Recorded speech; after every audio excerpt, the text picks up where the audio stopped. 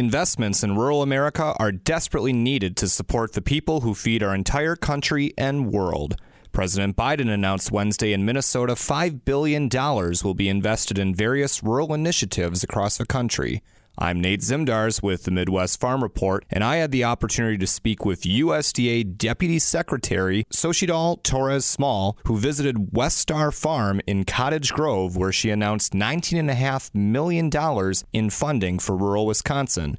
She shares more about where this funding will go and the impact it will have on our rural communities. President Biden is investing in rural America, and just yesterday he announced $5 billion of investments, ranging from solar electricity to investing in higher quality water and wastewater to high-speed internet all across the country. Because we know that when we invest in farmers and rural communities, we're investing in people who feed our entire country and our world. We're investing in hardworking people all across the country who are working hard to make sure that their communities can thrive.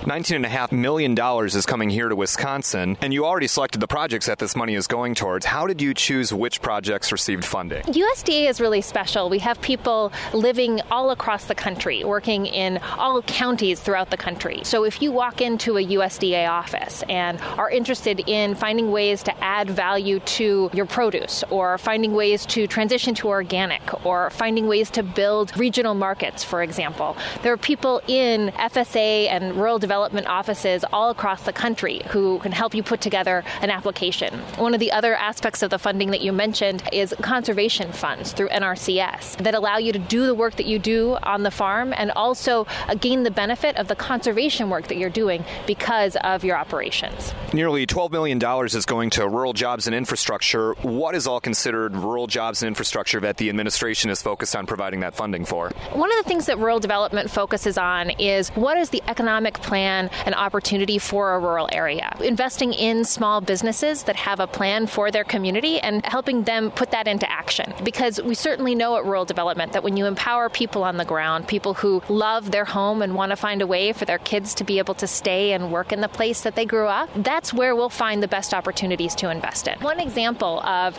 the way investing in rural communities helps support new jobs is through investments in high-speed internet. President Biden, through the bipartisan infrastructure law, has invested enormous amounts of funding to make sure that people can get access to high-speed internet no matter where you live. Randy here at West Star Farm Organics was telling me about how having the internet allows him to do his operations in his nursery better, make sure that plants are getting the water that they need at the temperature they need to be kept at. So by investing in high-speed internet, we're not only investing in the construction jobs that are available to make that happen, we're also investing in the rural electric cooperatives that are often expanding the work that they do to provide high-speed internet, and we're investing in farmers who are using that to be able to continue to grow and feed our country. Not to mention kids who can now hopefully do their homework closer to home. What is the estimated timeline as far as the dispersal of these funds to get from the government into the pockets of these folks who are looking to grow and expand their businesses and provide rural opportunity? Well, there's already so much that's hit the ground. So you heard about the Inflation Reduction Act and the tax credits that were available to help create this solar energy right here at West Star Farm. We also have seen additional investments in existing programs, so those conservation programs I mentioned.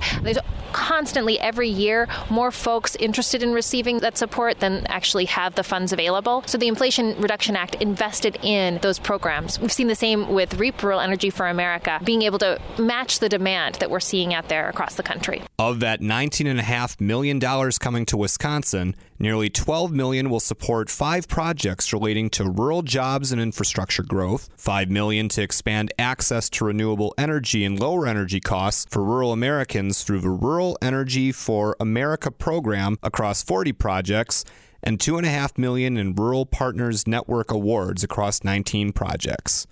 From the Midwest Farm Report, I'm Nate Zimdars.